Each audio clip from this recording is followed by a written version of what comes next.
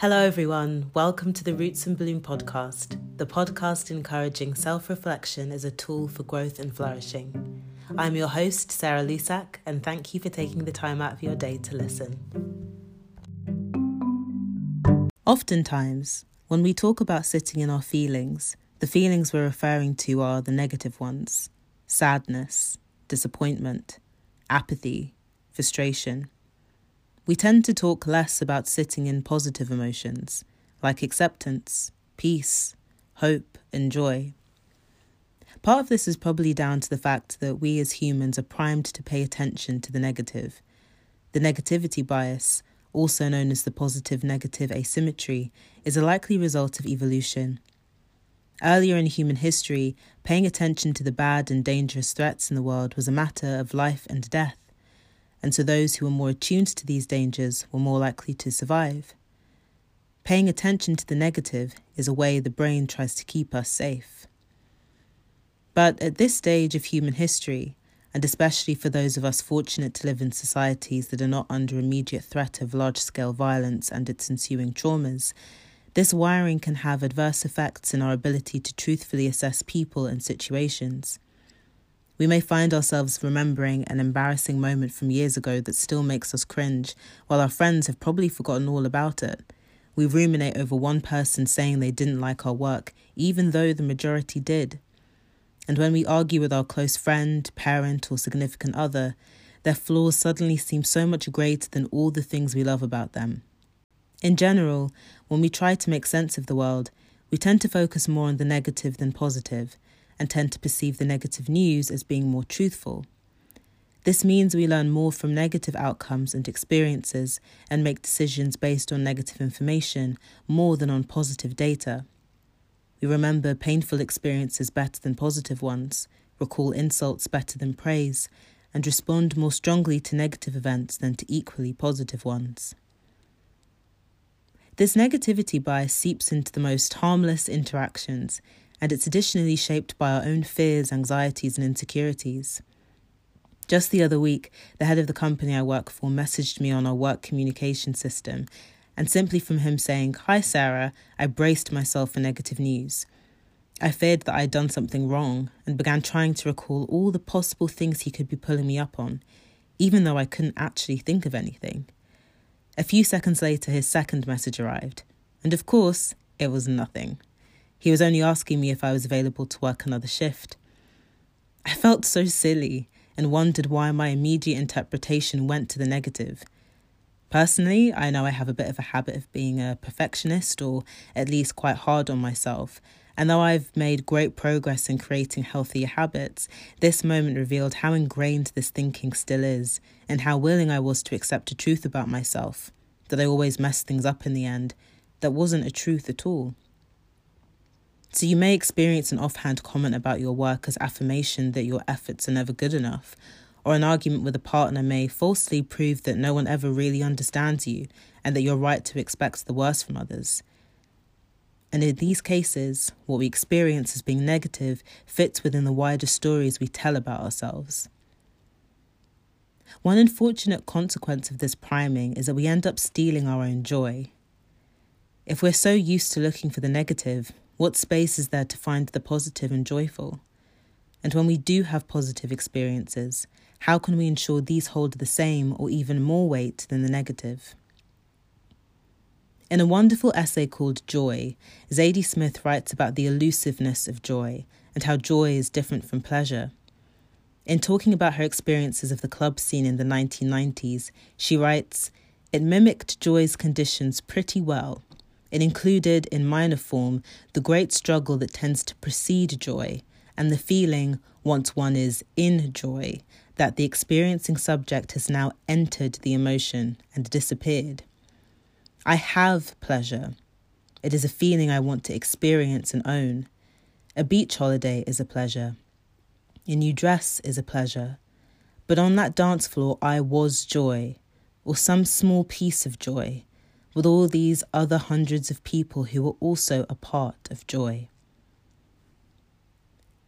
From her essay, we learned that joy is an immersive experience, one that moves us past our own egos into something bigger, purity of connection or of surrender to the beauties we find in life, perhaps. But she also highlights that joy is something intentional. We enter joy, she says, and later in the essay, she recounts how easily we fall out of it and how quickly joy seems to dissipate. The psychologist Brené Brown says that the most terrifying and difficult emotion we experience is joy. In the same essay, Zadie Smith goes on to write, "Children are the infamous example. Isn't it bad that the beloved, with whom you have experienced genuine joy, will eventually be lost to you? Why add to this nightmare the child, whose loss, if it ever happened, would mean nothing less than your total annihilation? It should be noted that an equally dangerous joy for many people is the dog or the cat, relationships with animals being in some sense intensified by guaranteed finitude. You hope to leave this world before your child. You are quite certain your dog will leave you before you do. Joy is such a human madness." If joy is so terrifying, it makes sense that it's so difficult to access. Brené Brown says that we find it hard to soften into joy, and whatever is the generator of our joy, because we're so scared that it will be taken away. We'll notice that all seems well in our lives, or we'll feel overwhelming love for the people we care about, and suddenly an intrusive thought will come into our minds, telling us that it'll all be taken away. She calls this foreboding joy. It's our way of trying to dress rehearse and prepare ourselves for tragedy. But it's a flawed strategy. In an interview, Brené recounts the story of a man whose wife of 40 years died in a car crash. Speaking to Brené, he said, "I wished I leaned more into the moments of joy, because not doing so didn't make it any less terrible." Like Zadie Smith says at the end of her essay, it hurts as much as it is worth. He said he used to approach his emotional life by staying in the middle. If things didn't work out, he wouldn't be devastated, and if they did, it would be a pleasant surprise. And this really resonated with me. I've often found that being in the middle feels like the safest place. It feels like a place where I can't really feel the loss of anything because I haven't quite allowed myself to be too invested. Historically, this approach has shown up most in areas where I more acutely feel a sense of risk and vulnerability, like in romantic relationships or aspirations I have from my career. And this corresponds to exactly what Brené Brown says. We lose our tolerance for vulnerability when we are scared of accessing joy. Of course, just because you try to suppress the full breadth of your emotions doesn't mean the wins and disappointments are any less real or experienced. You just end up trying to lie to yourself by denying the truths about what you really need, desire, and feel. And because this is almost always unsuccessful, it ends up creating a real disconnect between what we actually feel, a massive sense of joy or hurt, and what we think we're supposed to feel, the neutral middle way. We respond by saying things like, "I didn't even like them that much," or "I didn't really want that job anyway," or find ourselves as observers of joy rather than living and breathing in it. Brené Brown says that joy and gratitude are inseparable, and more specifically, that joy is impossible without gratitude. In her research, she found that joyful people also experience the shudder of terror and an impulse to brace themselves when they have a positive experience. But instead of leaning into this and actually holding back, they practice gratitude. They become thankful for the people and situation they find themselves in and try to take it in as much as possible. Gratitude is a practice that requires work, not least because of our priming for negativity, but also because of the socially media-driven age and capitalistic societies many of us find ourselves in. Brené's description of this for me is just so spot on. She says, "In a culture of scarcity, we are chasing the extraordinary."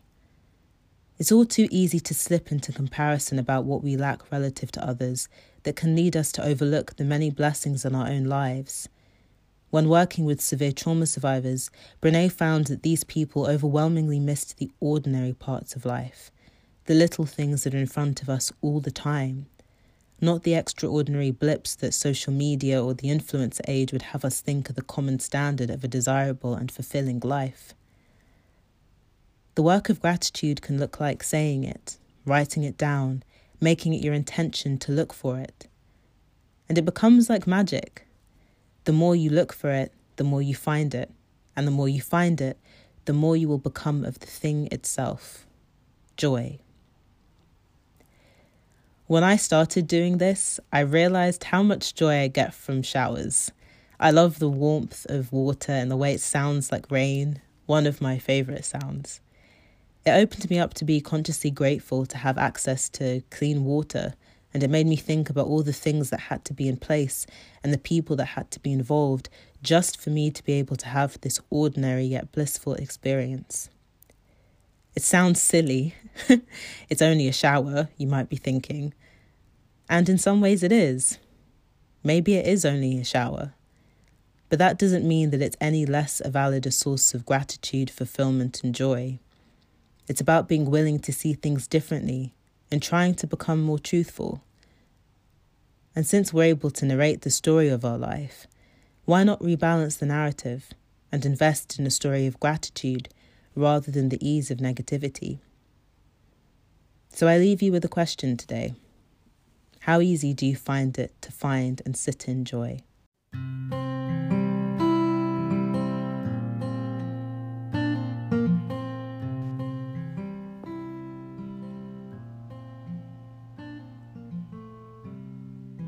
So Words of the Week is a little different this week. I did write something. It's very short but felt complete, so I wanted to leave it as it is.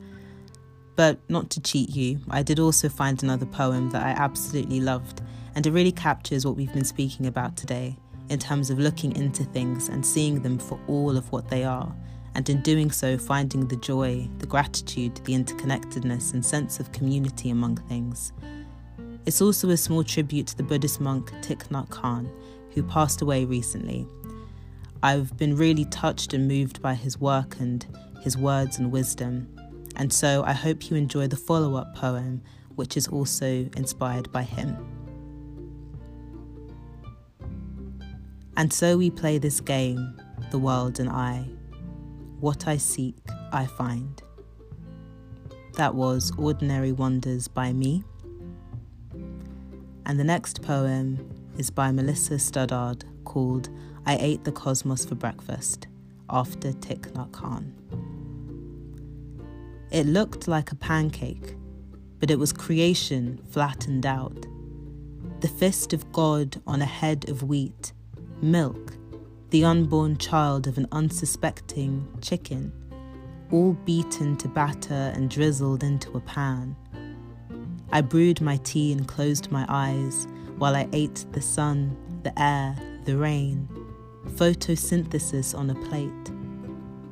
I ate the time it took that chicken to bear and lay her egg, and the energy it takes a cow to lactate a cup of milk. I thought of the farmers, the truck drivers, the grocers, the people who made the bag that stored the wheat, and my labour over the stove seemed short, and the pancake tasted good, and I was thankful. Thank you so much for being with us until episode 6 of the podcast. We only have a few more episodes to go, and as I mentioned last week, it would be great to hear suggestions from you, the listeners, of a topic that you would like me to cover in the finale episode, which will be episode 8. So do drop me a DM on Instagram at rootsandbloom, or send an email to rootsandbloom@gmail.com. I hope to hear from you soon, and thank you again. Take care and have a lovely week. Bye-bye.